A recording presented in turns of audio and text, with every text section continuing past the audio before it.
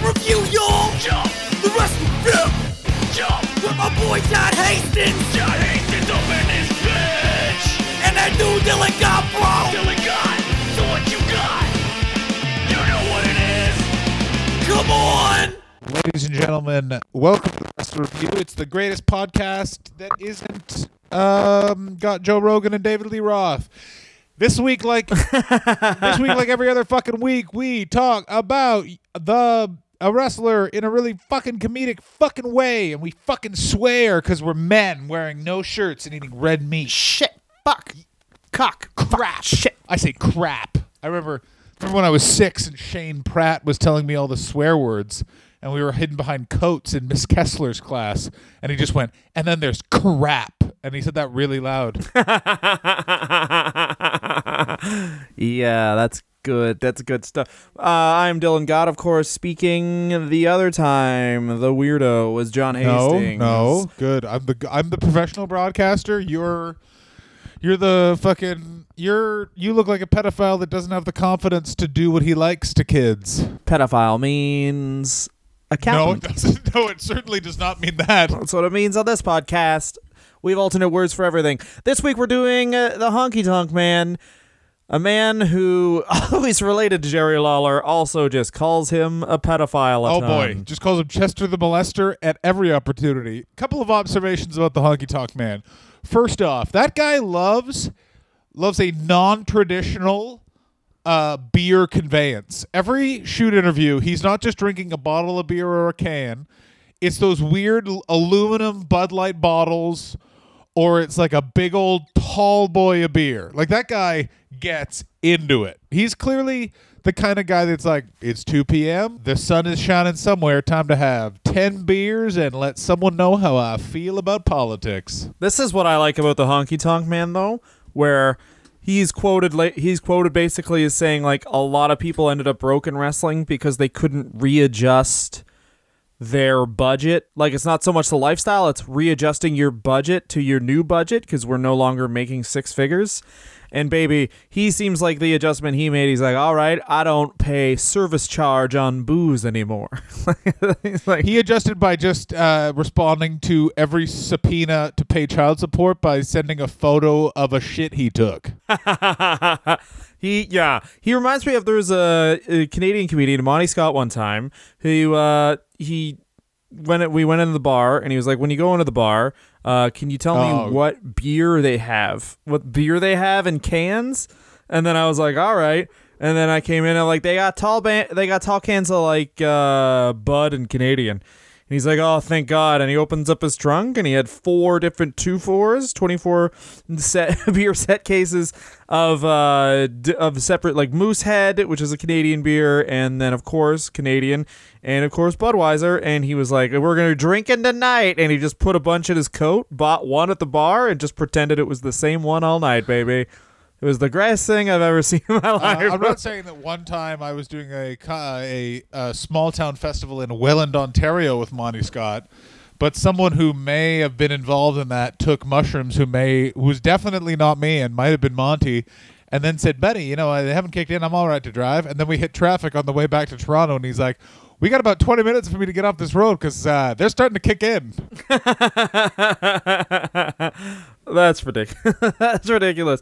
That he would get along very well with the Honky Tonk Man. Oh my God! Also, Monty Scott would get along with all wrestlers because they would be like, yeah. Oh, I remember we were with the fucking British Bulldogs and their fucking dog shit somewhere. And then Monty would be like, Buddy, come on, man. My mom used to own a monkey named Jack. Grab your ankles, bite you on the fucking leg. Fucking calm down.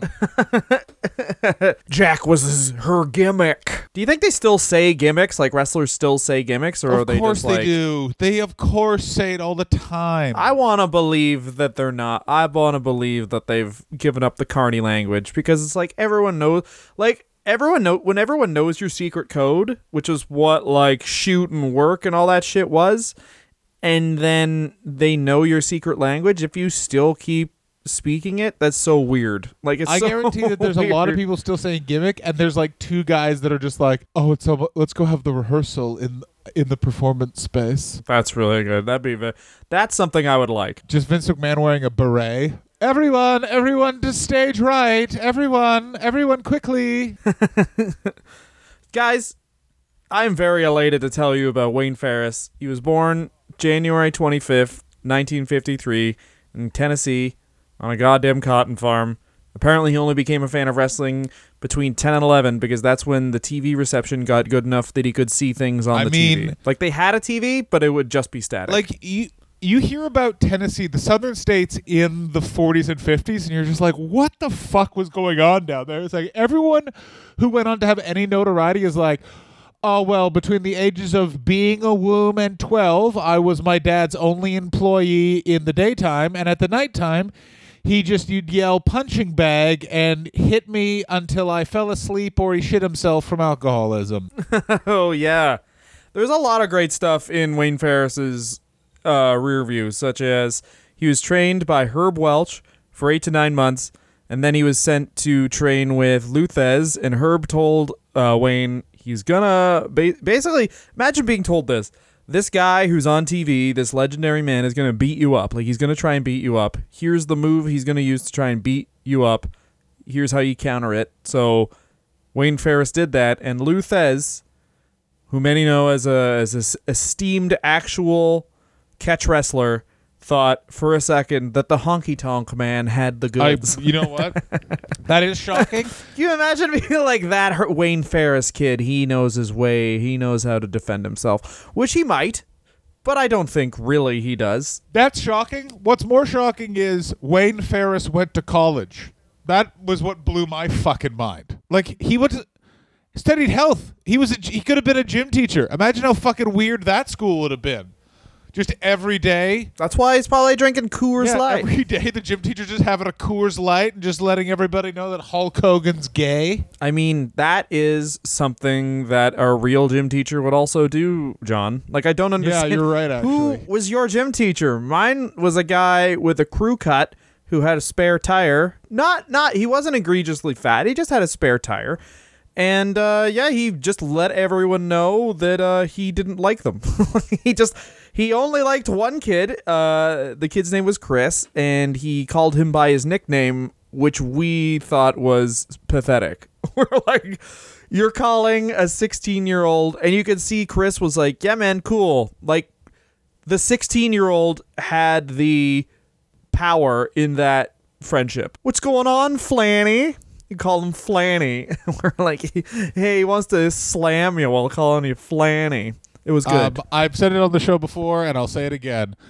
The dear teacher I remember the most, Mr. White, teacher at Nepean High School in Ottawa, Ontario, Canada, in the years 2001 to 2003, and he was dating a student. She had graduated, and they immediately started dating, and that was his fucking fatal flaw, because this guy was a jock piece of shit, and we were all just fucking dudes in black t-shirts who wanted to say, fuck you to sports. And we all knew that because it was the sister of someone in our grade, and he couldn't do fuck all. Oh, fantastic. I'll never forget one student, I think it was Drew, just while we were running laps, just ran by him and went, go fuck yourself, Mr. White, and just kept running, and he just had to take it. You send one of us to the office. Oh, why are you at the office? Oh, I think it's because he's dating a student who graduated 4 months ago. So let's do some math. He at the best was 27. At the best was 27. If he was 24, he was using sandpaper on his stupid face. She was 100% 18. Ooh. Woo. Yeah, gym teachers, that's the weird thing about England versus, this is the only weird thing. The gym teachers were always the ones trying to date students in North America. In England, it could have been any of the teachers.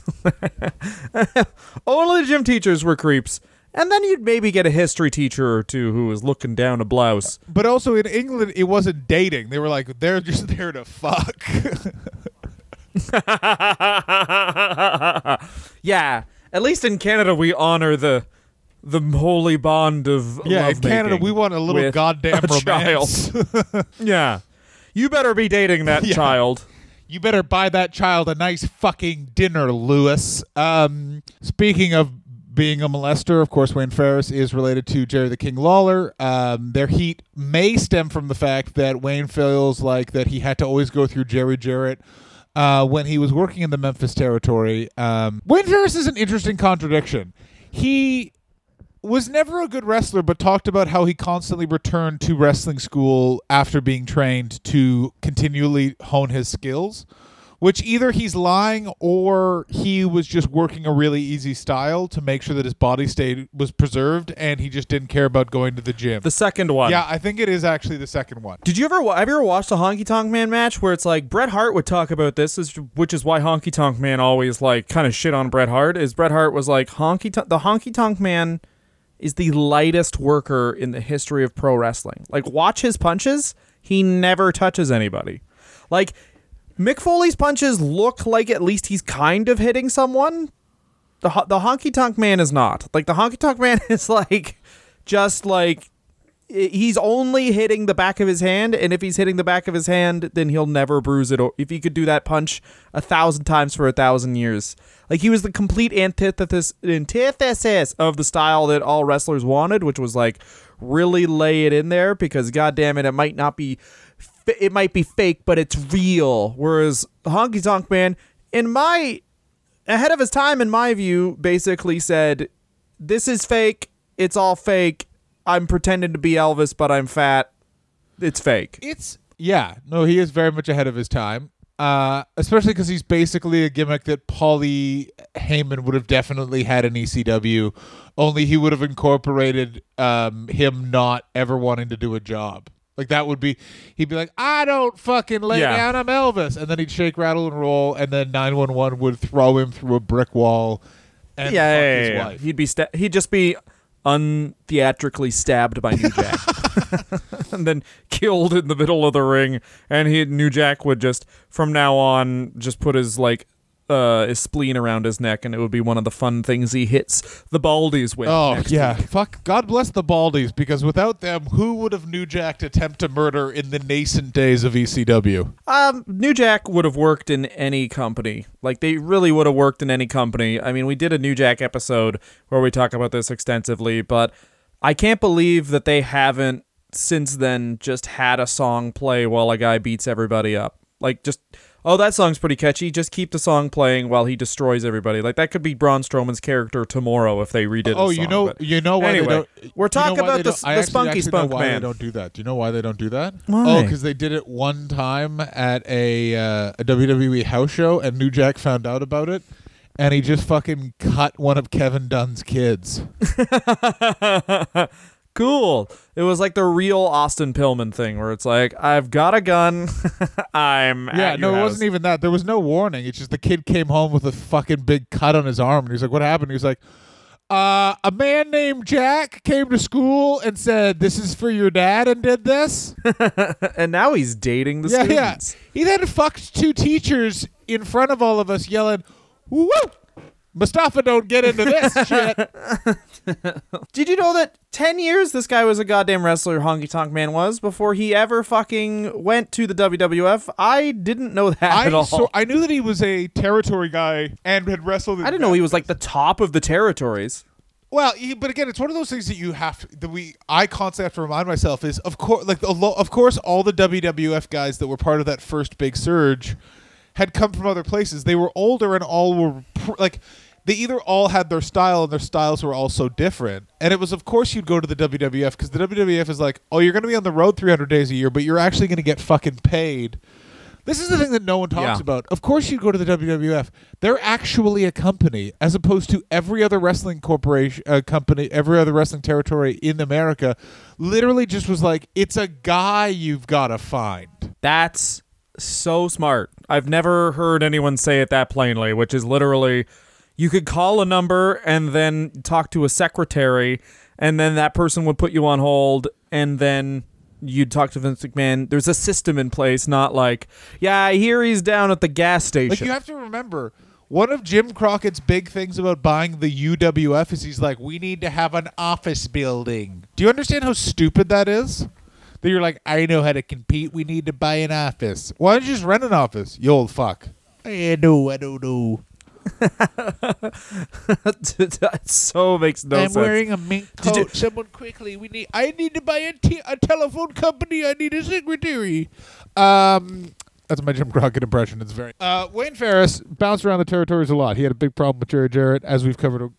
Based on his time in the Memphis territory, he felt that he had to go through Jerry Jarrett too often to get booked in Memphis, which I love as an initial criticism. He's just like, my cousin made me talk to this fucking guy who always wears dark glasses. Like, the first job this dude has in wrestling, though, is he's put together a tag team called the Blonde Bombers with Larry Latham. That's a fucking name right there.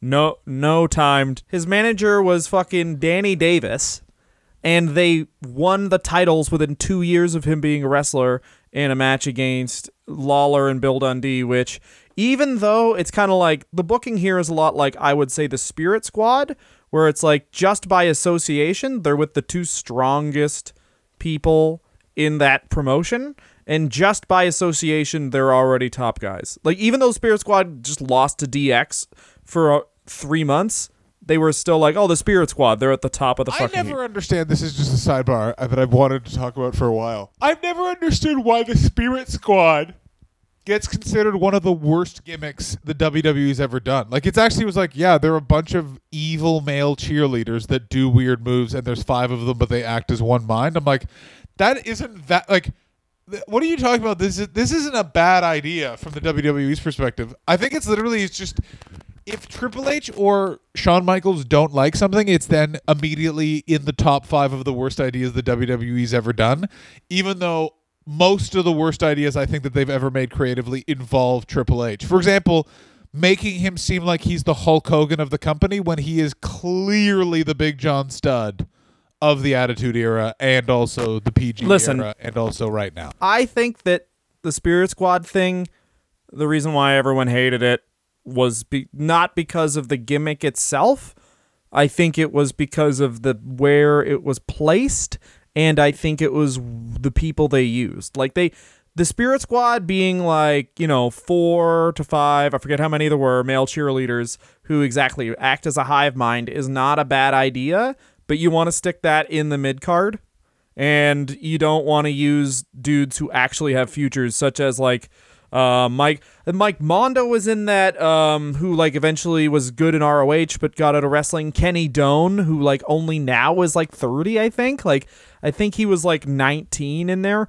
And then so was Dolph Ziggler. And it took so much, like, now that you've been a excited male cheerleader, it took Dolph Ziggler like 2 solid years to not be the Nick Nemeth anymore. Do you know? Like, that's really, I think, why. It's like if 3 Count was Christopher Daniels, AJ Styles. I mean, I'm not saying the Spirit Squad had that much. Again, right there, that's the greatest staple I've ever heard of in my entire life. 3 Count is Samoa Joe, AJ Styles, and Christopher Daniels. Just the idea of those 3 guys trying to sing, I would never stop watching that promo. Christopher Daniels would have been fantastic. You're the 100% other 2, right. Very bad. Christopher Daniels, it literally would have just done some amazing moves, and it turns out he's a fucking perfect alto soprano. And then Samoa Joe would try and sing, and he would do that thing that people do when they really can't sing, where he just talks. He's just like, here to bust a move. I don't like this. But Wayne Ferris did not like Jerry Lawler. He then rescinded that essentially in later once your fucking cousin has a heart attack, you're going to sing a better song. But it's been 7 years since he basically said, like, he was a huge influence on me in the ring and out. I think his problem is, and I think it is a problem, obviously, in any business, is if you go into business with your family, they're going to be expecting you to treat them like they're your family. And there's no way to be like, at the dinner table, we're cousins, but right now, you're the guy who loses to me. And the Honky Tonk Man, for all that he is, for being the lightest worker and for being Mr., I would say legit the face of being a mid-carder, lower mid-carder even, never wanted a job to anybody. Like, the WWF deal he made is I never lose on TV, and then he made the exact same deal in WCW, which we'll talk about. But this is a guy who never really wanted to lose at all or look worse than anybody. So the Blonde Bombers go to NWA, win the Mid-America Tag Team Championship. They defeated George Goulas and Ken Lucas for the titles in 1979. So they're getting some good play. And they moved into the AWA and also won the tag titles there. Oh, yeah. And do you understand how fucking crazy it is that Vern Gagne, that we've, like, literally was like... Gave the Honky Tonk Man a title? Yeah, that he... It was like, amazing. That he was like, I think that Ric Flair's a bit up himself. But that guy who just told my son that he better fucking act up or he's going to get a fucking fistful of fucking knuckle. He's got moxie. That guy who told my son to hold his beer while he breaks all his toys. I like that guy. I'm going to smash your toys. You don't deserve toys. Honky Tonk Man. I just like the idea of, for some reason, he's making people hold his beer while he does something horrible. Hey, I want to put the cigarette out on your girlfriend. Hold my beer. What? Oh, okay. Hold my beer. I'm going to put a cigarette out on that cunt you call a slut. Honky Tonk Man. Again, but it's also Vern Gagne who constantly talked about, it was about the work rate. Never forget about the work rate. Always remember to never forget to always make sure the work rate is great. That he saw the Honky Tonk Man wrestle and was just like, that's a goddamn fucking shit. Like, Billy Robinson and Wayne Ferris had to pass each other in the hallway. Billy Robinson is literally looking for someone to choke out. And Wayne Ferris is like, I think I figured out a way to wrestle where I actually touch no other human being. That's what I really love about him because he's a smart guy because he realizes I don't want to be a tag wrestler for the rest of my life and there's no real money in just being like the tag team that gets the belt just to lose it. So he starts working on the Honky Tonk Man gimmick. The nexus of the gimmick essentially is a wrestling fan named Linda Marks gifted him a gold jumpsuit as a Christmas gift, and Robert Fuller, who he worked for extensively, told him to start hitting people with guitars. Now he moves right to Stampede Wrestling, which he fucking hated because Stu Hart was there, and Stu Hart went, "Hey, can I hang out alone with you?" and then beat him up. Because that's what Stu Hart does. And with this, you're in you get under. And we don't like music in Canada. It distracts from the slapping noise that is me making you feel like a small boy.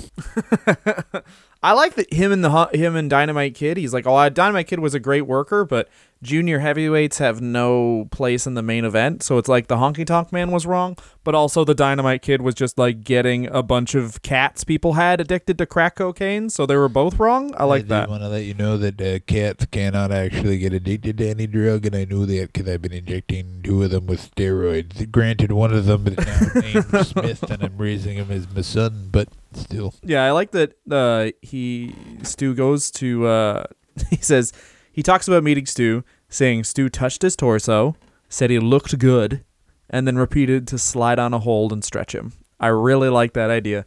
You look good.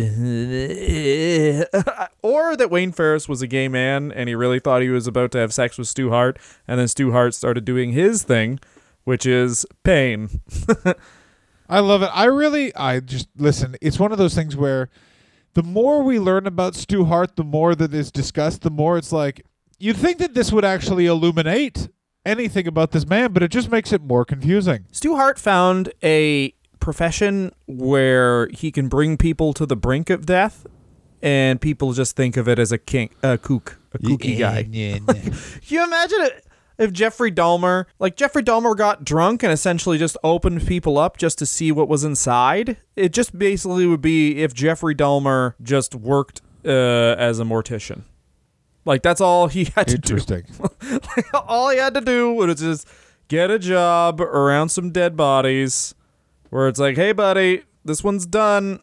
Family doesn't care. Get into it, baby. And he would have been like, nice. And no one would have died. And that's what Stu Hart did. If Stu Hart didn't have professional wrestling, he would have just been, he would have just been arrested a ton of times for trying to put like an ankle lock on a guy in a bar fight and then getting bottled. Listen, I see what you're saying, and I have to agree up to an extent. I do think that Stu Hart definitely killed some people. Like, at the very least, Smith Hart is his like his living legacy on this planet, where he's like, He's still alive in terms of a heartbeat, but his brain is perfectly empty. Killing people is easy. I take their innocence. Taking a life is something anyone can do. Ruining a life, that's where it really becomes a real pickle. All right, so through his connections in Stampede Wrestling, the Honky Tonk Man debuts in the World Wrestling Federation in 1986, which we will talk about after this lovely break. Wayne, guess what? I'm sending you up to down to New York because you have black hair, which makes you a fucking Jew. After the break. I've been putting a cup on my skin mound where my dick is, so it actually makes my cock bigger. That's the start of this ad. Oh, Please go to patreon.com/wrestler review and donate to us. $5 gets you exclusive access to our Patreon feed and episodes ahead of time. For $25, you can select a wrestler to review. One guy did Buck Zumoff, who's a pedophile rapist, and we still reviewed him. God damn it, we have no allegiances. Go to Patreon to hear the Buck Zumoff episode, also known as the time where two friends are pushed to the fucking edge. Yo. Patreon.com/wrestler review or rate us on iTunes. Subscribe. Throw yourself out a fucking window. Who gives a shit? It is, I want to get this year right, I always get it wrong, 1986. 1986. I always think he comes in 1987, Dylan. I'm such a silly boy. Well, because it's September 28th, 1986, so it's almost 87. He debuts on Wrestling Challenge. He basically got his job, by the way. He's a great friend with he's Hulk a Hulk Hogan. Hogan boy, which you can also see because he ends up in WCW. And he does turn on Hogan eventually, but very softly because he knows what side his bread is buttered on. Like, from this point on, it's basically, this is what I think Hogan knows, which is like, put this guy in the mid-card. He's not going to affect... he's not going to affect my ability to earn some sweet cheddar on top, and he isn't going to outwork me. He's the perfect person to be going on 2 matches before Hulk Hogan, because he's essentially just going to flap around his arms and then get out of the ring and cut a promo with Jimmy Hart, and then Hogan can go in and do the same thing plus leg drop and look like a fucking genius. Yeah, that's exactly. Yeah. But he's debuted as a fan favorite. And as you've all heard, I'm assuming if you listen to anything about Honky Tonk Man, it immediately flops because, as Honky tells Vince McMahon, he's like, I haven't worked in a babyface basically since I've been a wrestler. I don't know how to do it. But Vince saw all the marketing that they could have done with, obviously, like even releasing a song, releasing Honky Tonk jackets. Like, he just saw ad money all over this shit. But finally, they turn him heel, and they do it in a really cool way, I think, which is they ask fans to vote this number if they like the Honky Tonk Man or if they don't. And obviously, the numbers come back very, very bad for the Honky Tonk Man. He gets mad at the fans and tell them they ain't nothing. I mean, it's the best in the entire world, and also probably was not a gimmick. It was probably just 3 people called in, and he didn't even know that was happening, and then they were like, oh, this is a good convenience. Like, I guarantee that Wayne Ferris was more than prepared to tell anonymous strangers they're not nothing, and it had nothing to do with a phone poll. Well, it was a fake number, apparently. So, of course. Because I don't know why, given how cartoony wrestling is, it's like, just make a real number, and then it costs $1. Like, what? When has wrestling... Did they put that together only in the 90s, that hotlines were the greatest way to make free money? Yeah. Well, the 80s was the beginning of understanding this nonsense. And a lot of these nerd culture things also got manipulated very easily. For example, it's taken them a long time, but they've now basically figured out. So DC did a similar thing, which was fans decide Robin dies for Batman, for the Jason Todd Robin. And they got an overwhelming amount of calls for kill him, so they did. And it was only years later that they got the records, and basically one fan just called, set up an auto dialer and called an alarming amount of time. I like Isn't that. it great? Like they're like, no, it was like 18,000 times. What a like, piece they're like, of shit. This guy spent That's a great. lot of money to make sure that we killed Jason Todd. He just wanted kids to be sad, and now he has. I don't have enough time to make my son cry every day, so I have to spread the work around. So check this out. The Honky Tonk Man and David Schultz insist that the idea of WrestleMania, right down to the celebrities, was David Schultz's idea, and they say that Schultz was supposed to be in the main event, but then he hit John Stossel. Have you heard anything else? Oh about my this God! other Well, than- I've heard that David Schultz claims a variety of things. One, he claimed, "This is how I pitched Mr. T coming into the WWF, Vince. I said, Dr. D, Mr. T." And then he was like, "Oh, yeah, I love it." He also, by the way, claims that he came up with WrestleMania, Hulkamania, the idea of using ropes in the ring, and Ric Flair wearing a robe and trunks. Before Ric Flair met Dave Schultz, he was just naked in the ring. I like that. And I also came up with George Hackenschmidt. Yeah, before him, there was That's no me belts. too. You got the title. You were called the champ. And he's like, "We got to get fucking belts so people know that our trousers stay up." Honky Tonk Man goes into his first feud, which is against Jake the Snake Roberts. This feud had a big impact on me because one of the only tapes I owned, VHS wrestling tapes, was Jake the Snake Roberts, his first couple years in the WWF, and good fucking God, did Jake the Snake Roberts. This is the Honky Tonk Man hitting him in the head with the guitar on the snake pit.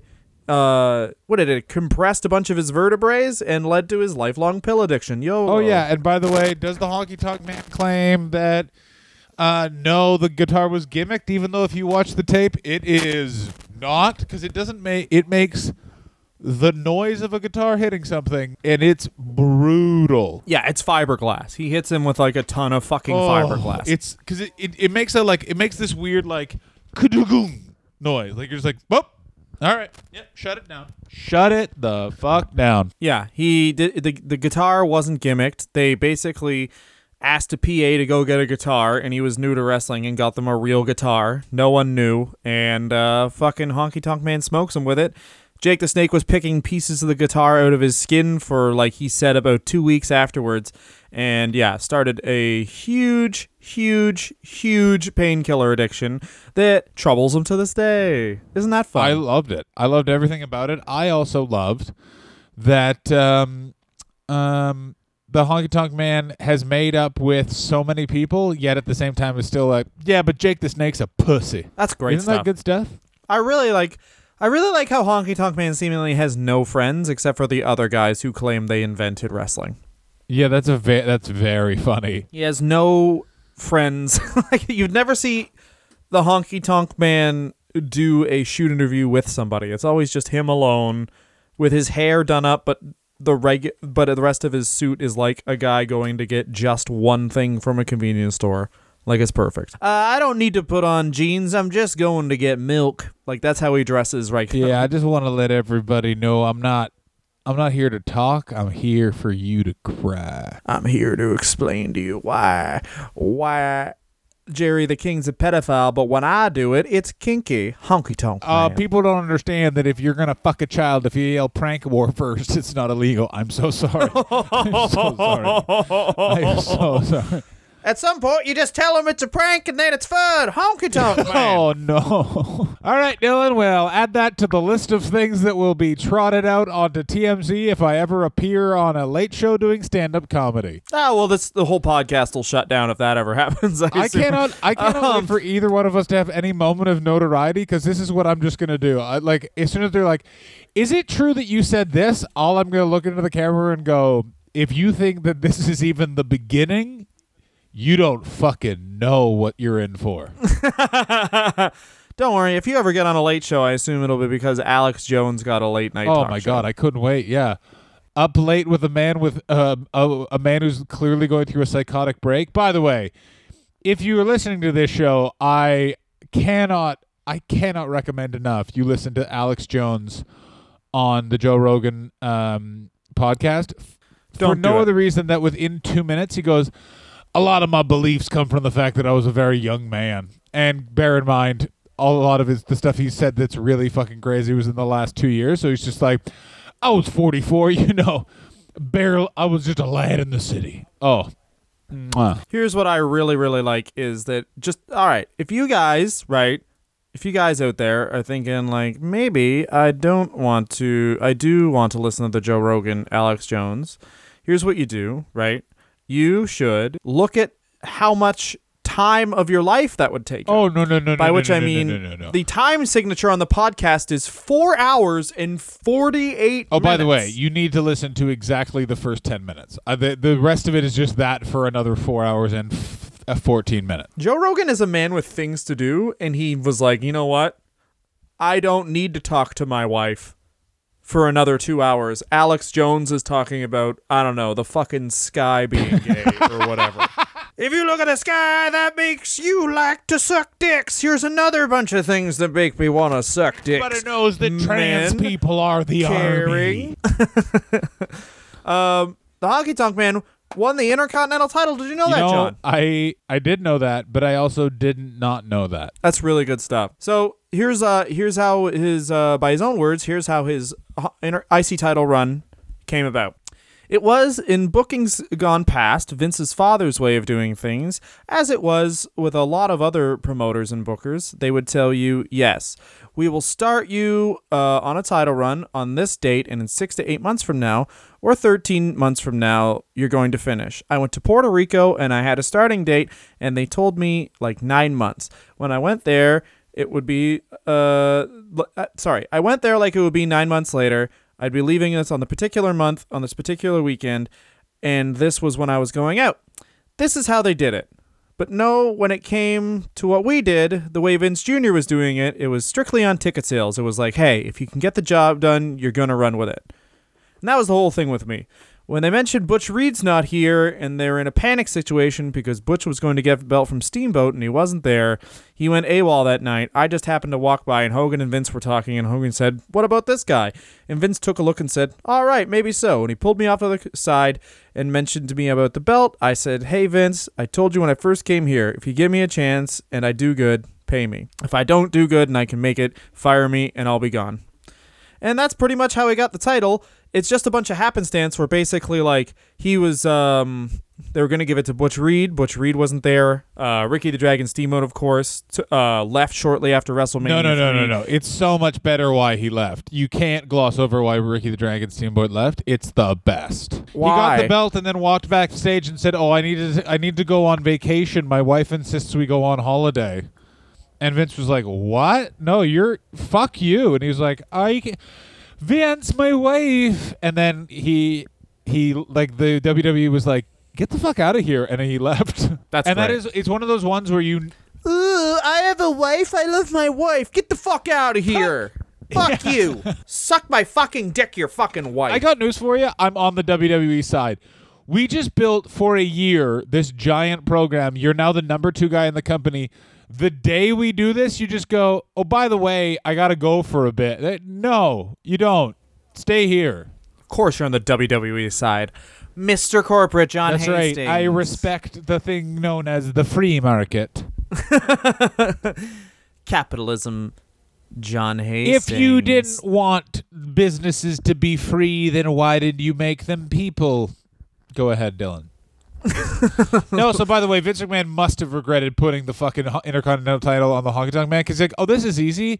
This guy will love the opportunity. Not understanding, it's just like, oh, God. The confidence monster just got all of his secret wishes confirmed. That is absolutely true because the Honky Tonk Man, Jesus fucking Christ, holds this title for so long, and they were going to give it to Jake Roberts, but of course Jake Roberts is in and out of rehab. And he has a bunch of challengers. They're going to give the title back to Macho Man when Macho Man's a babyface, but Hulk Hogan is going to do some goddamn movies, so they put the world title on Macho Yes, but Man. you know what the Honky Tonk Man claims about that? It's the best. That he wouldn't goddamn lie I down. wouldn't lie for him. down because Macho Man went and had a meeting with Dick Ebersol. You're gonna talk about me? You better fuck call me. You better fucking call me. I'm the Honky Tonk I'm Man. fucking Honky Tonk Man. You're talking to fucking Billy NBC. You better fucking let me know I'm gonna be involved. But Honky Tonk Man very much is viewed as a big deal here because, you know, the WrestleMania 3 thing they do is with him, his manager, obviously Jimmy Hart and Alice Cooper, so that's a big part of the show. He has Jimmy Hart as his manager, who's like a rising star in the WWF. He has Peggy Sue, who we mentioned that on our Sherry Martel episode, is obviously Sherry Martel, but apparently the Peggy Sue thing was dropped because Sherry Martel loved them pills, baby. I think it's more just anyone who spends a lot of time with the Honky Tonk Man is like, God damn it, give me a fucking Percodan. It's probably the worst. It's probably the fucking worst. Yeah, it's like probably like hanging out with you. And then he says that he basically wanted to rebrand Honky Tonk I mean, Man. this is the craziest thing he's ever said. How do you rebrand your character, which is I'm Elvis? I'm the Beatles now. I don't know. I have no idea. I don't know. I don't like the. I mean, this is from our beautiful, vivacious researcher Christopher Hobson. Says basically that all the things that Honky claims are pretty much checked out. Oh, that's the craziest part about it. Yeah, he just doesn't really lie, other than the David Schultz shit, which maybe that is true. Like, who knows?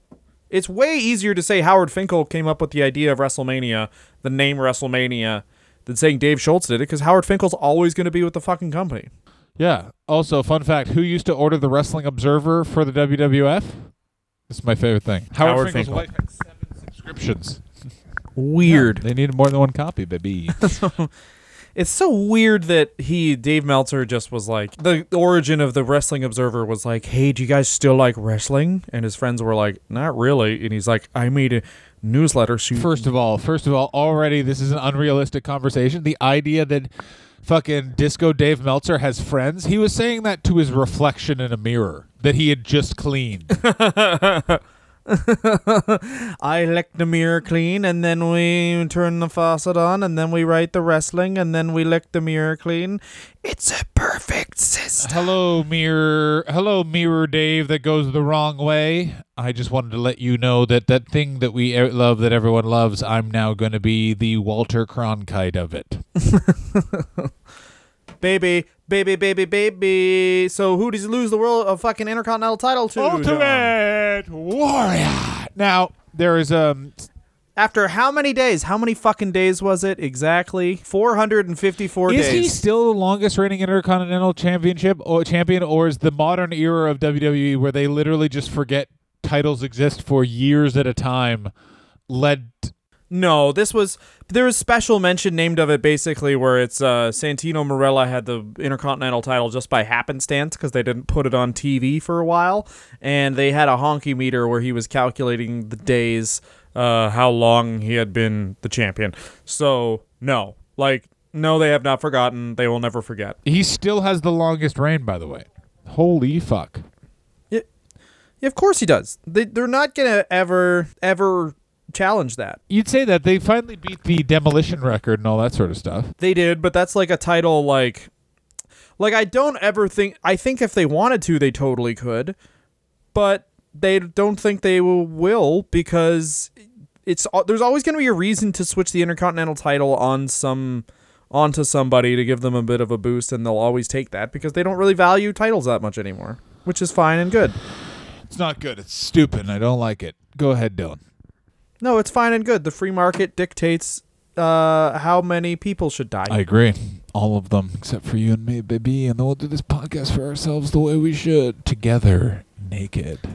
So he beats him in 31 seconds. He beats him in 31 seconds. By the way, there's a rumor that they picked the Ultimate Warrior because the Ultimate Warrior wouldn't be afraid to actually just hurt the Honky Tonk Man. So he would cooperate. And also the reason why it was 31 seconds is this was the effort to keep the Ultimate Warrior over in that he was just given basically the Road Warrior push, which is like, go in there, hurt someone, get out of there, baby. Yep. And I got to tell you, it's fucking great. The noise that they... Keep in mind, this is the height of Hulkamania, and the noise that crowd makes... Woo! They are ready to Oh, yeah. see some fucking warrior, baby. He absolutely fucking murders him. Honky Tonk Man claims that he wanted to keep it really, really short because he was afraid the Ultimate Warrior would seriously injure him, and he almost did. Yeah.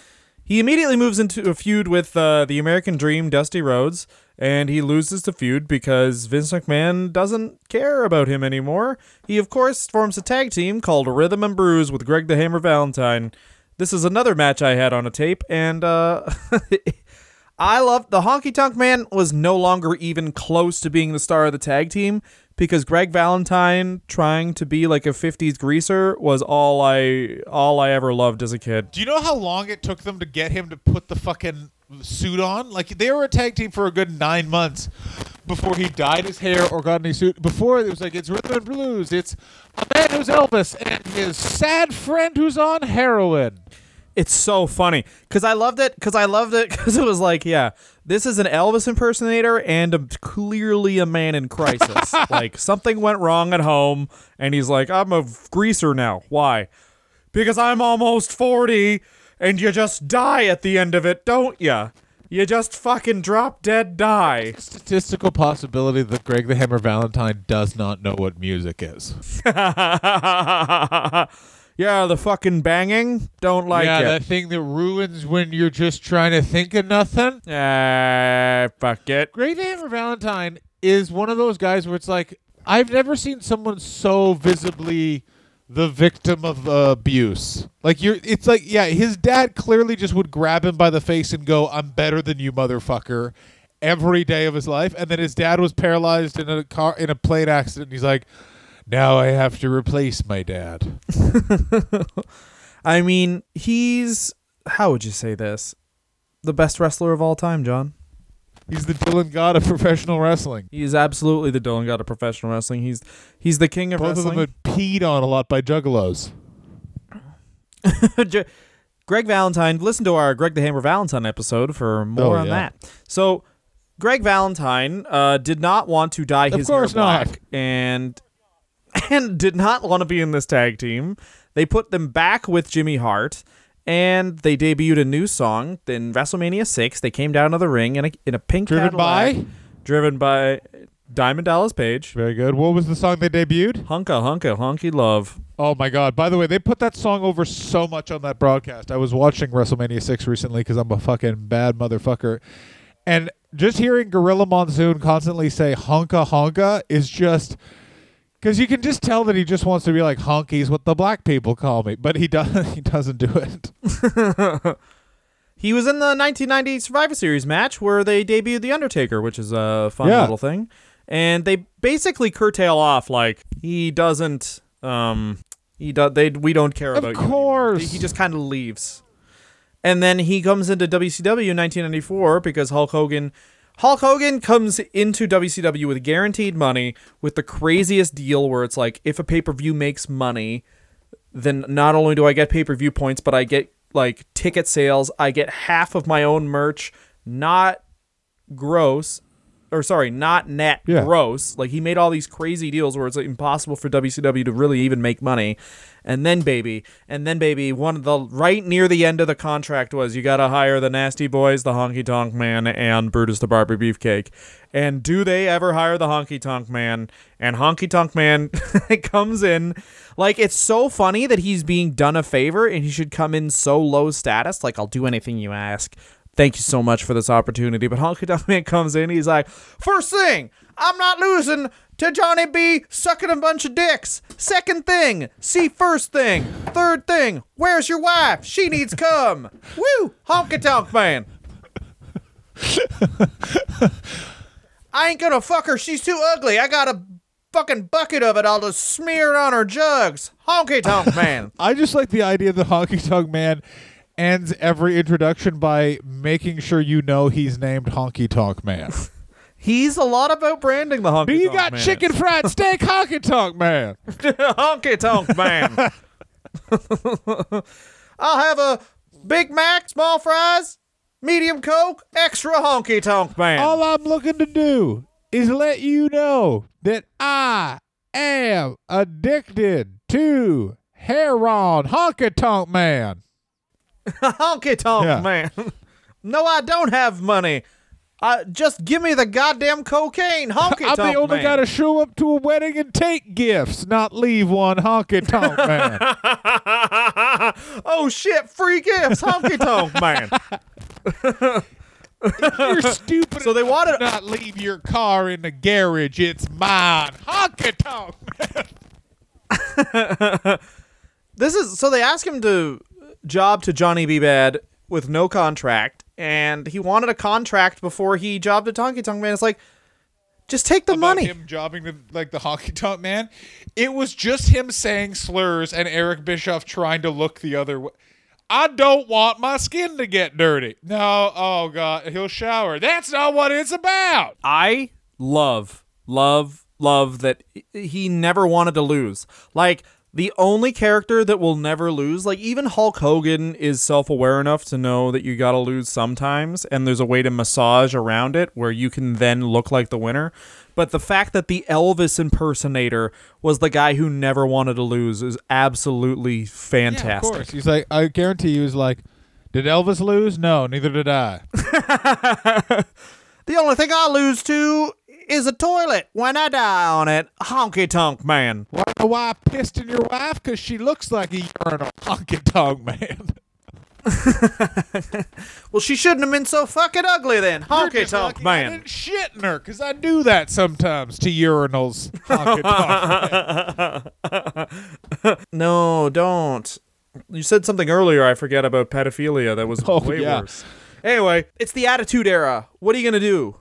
Make sure the Honky Tonk Man is not involved, because he will, and I'm quoting now, take it to a level no one's comfortable with. There you go, baby. But they don't do that. They do the exact opposite. Honky Tonk Man is the manager for Billy Gunn, who is known as Rockabilly. This is oh, by the way, Eric Bischoff said the only person he ever enjoyed firing was the Honky Tonk Man, which I 100%. That's not That's true. 100. Eric Bischoff enjoyed firing every staff worker who I wouldn't get fuck him. yeah, but here's the thing.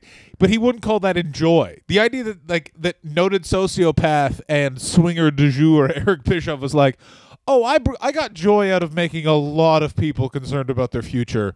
But I only remember the joy I got from one man. And it was from the Honky Tonk Man half wearing an Elvis jumpsuit being like, let me tell you why the Giants doing a job for me. I love it. I love the fact that the Honky Tonk Man, just honest to God, is like, I'm the manager, yeah, but I pin the man I manage every match. Honky Tonk I'm Man. both the referee and Ted Turner Honky Tonk Man. He made an appearance in the 98 Rumble. Of course, there was a huge flop of Rockabilly, and they went to form the New Age How Outlaws. they created the New Age Outlaws are a spin-off tag team. They were originally the Road Dogg is called the Road Dogg because he was originally the roadie. He was Jeff Jarrett's roadie, and it was revealed he actually sang and not Jeff Jarrett.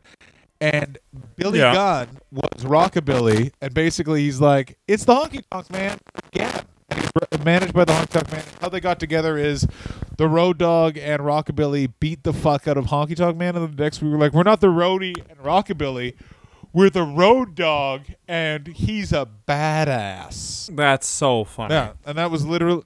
He's a badass now. He doesn't even care a bit about 50s rock and roll.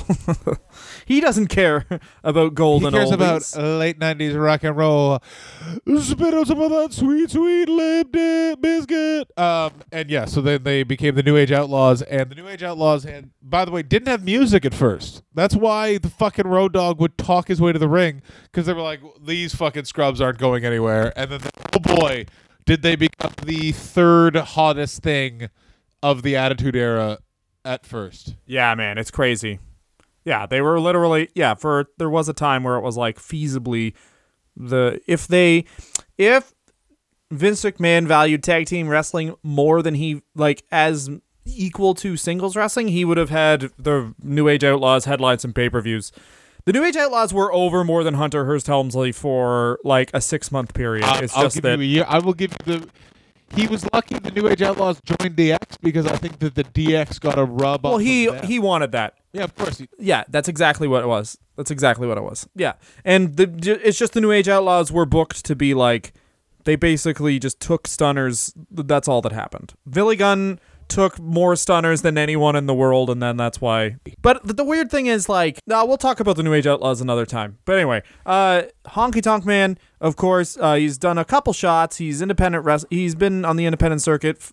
He is the independent wrestling circuit, I should say. This is how easy it is to get Honky Tonk Man booked. He used to do the intro to this show. I forgot about that. That was free too, yeah. It wasn't like we paid for that. It was literally, we knew someone who was working with him at a comedy club where he mostly talked about how Shawn Michaels is gay. And he just said, why wouldn't I do that? The Wrestler Review. 2008, he almost got his hand cut off because of an incident at a Boston Pizza in Prince Edward Island, New Brunswick, Prince Edward Island, Canada. That's true. Honky Tonk Man is, as of this recording, still going to be in the Hall of Fame class. I say that because they might still find shoot interviews where he talks about how Bret Hart's a fucking pussy because he had a stroke, and Jerry Lawler is a pedophile, and so many crazy fucking things the Honky Tonk Man has said, such as his appearance in several Insane Clown Posse music videos and other things. But he still considers Hulk Hogan the best wrestler of all time. So Harley Race and Hulk Hogan, best wrestlers of all time. I cannot wait for this speech. This speech is going to be nuts. Like, he's going to walk out and, well, hello, New York. I'm not here to fuck a Jew broad. Any of you Italian? Like, it's just going to be, what the fuck? All right. I think this is the craziest thing. The Honky Tonk Man has been married since 1984. 35 years. Honky Tonk Man. Married to the same woman. That's, like, that poor woman. He was married once when he was a kid, and then he divorced that lady and found the love of his life, Tammy, who I'm assuming is, like, either so normal or so nuts, and I really hope it's nuts. You know that Tammy is that, like, that... This pussy squeezed out more than a couple fucking man shits. Tammy. Tammy's, women who have that fucking 1,000-yard stare and then just, like, their response to something is to a question no one's asked. Tammy, did you get the juice? Yeah, 9/11. You can call me Tammy, but given how fucking ugly you are, maybe don't call me ever. Yeah. Tammy. How about this? Your kid's failing math because of God. Tammy Tonk Man. Wanted my kids to learn history, I would introduce them to their grandfather, who was in the Civil War, I think. Tammy Tonk Man. I would believe her last name is Tonk Man. Honey, you're going to have to do something that's the next logical step. Your last name is Tonk Man now. Honky Tonk Man. I agree with that. Tammy Tonk Man. I guarantee that he made her take his name, and his legal name isn't Wayne Farris. Like, he has a driver's license. This first man Honky, last name Tonk Man. I mean, Tammy Ferris is also a name that just is like, you can't own a home and be named Tammy Ferris. Is anyone else picturing large glasses and smoking inside? Like, that's all I'm seeing from Tammy Ferris. Either that or cooling pies on the windowsill, completely normal. Like, there's no in between. It's either literally the girl from Natural Born Killers or the mom from Leave It to Beaver, and there's no in between. I'm gonna just see if I can see a photo of her online, which I should have done earlier. While you do that, I'll tell you my favorite if you look thing up about the Honky Tonk Man's wife, all you get is a lot of photos of him signing ladies' boobs. Oh, that's good stuff. My favorite thing about the Honky Tonk Man is the shake, rattle, and roll finisher. I love the fact that he did the whole dance every time. My favorite thing about the Honky Tonk Man he did the whole dance very similar to Dylan's, which is he's the only man who was a champion for almost 2 years and never actually completed that finisher on anyone but job guys on WWF superstars. He never hit it on one wrestler great. who got entrance music once ever. Well, because can you imagine, like, if you're like, hey, Tito Santana, you're going to lose to the Honky Tonk Man, and he's going to do a 5-minute dance before he beats Yeah, there's no fucking way. and his move is slowly turning the back of your head towards the mat. Yeah, there's no way. Worst thing about the Honky Tonk Man, Dylan, go ahead. I think the worst thing about the Honky Tonk Man is all the horrible shit he said in shoot interviews just so he could get another $50. The worst thing about Honky Tonk Man is still has the Elvis haircut. That is very Like, bad. and clearly still using the same pomade that he got from Vince McMahon in 87. He uses pomade like it's 1896. It's very funny. Pomade, take a shit, call your mom, tell her she's a whore. Honky Tonk Man. Yeah. I'm here to fuck you. Honky Tonk Man. So, thank you very much for listening, guys. You know what you can do? First of all, are you guys sitting down? Are you sitting down? Because here's what you can do. Please call us up on the phone. Next week we're going to be doing Bill Alfonso, and please donate to Patreon, patreon.com/Wrestler Review. We're on Twitter and Instagram at Wrestler Review, and we're Facebook fan page, The Wrestler Review Podcast. Thanks for listening, guys. John, do you have anything to I am announce? still touring Australia, starting in Canberra for the Canberra Comedy Festival. Then I'm doing the Melbourne Comedy Festival. Only 3 solo shows. Come to those. Then I'm at the Sydney Comedy Festival, the Melbourne Comedy Roadshow, and then I will be back in Los Angeles. So Dylan and I will be doing a lot of recordings where one of us is obnoxiously tired. Yeah. Also, ladies and gentlemen, Brendan Burns keeps telling me that more people listen to this show than they do, so let's fuck with Brendan Burns. If you guys can tweet at Brendan Burns, I don't listen to your show. Just tweet at Brendan Burns. It's at Brendan Burns, I believe. Or Brendan B Comedy. I can't remember which one it is.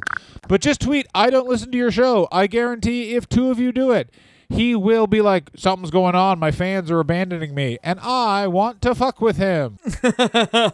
So do that, baby. Thanks very much for listening, guys. Have a great night. Bye-bye. Honky Tonk Man.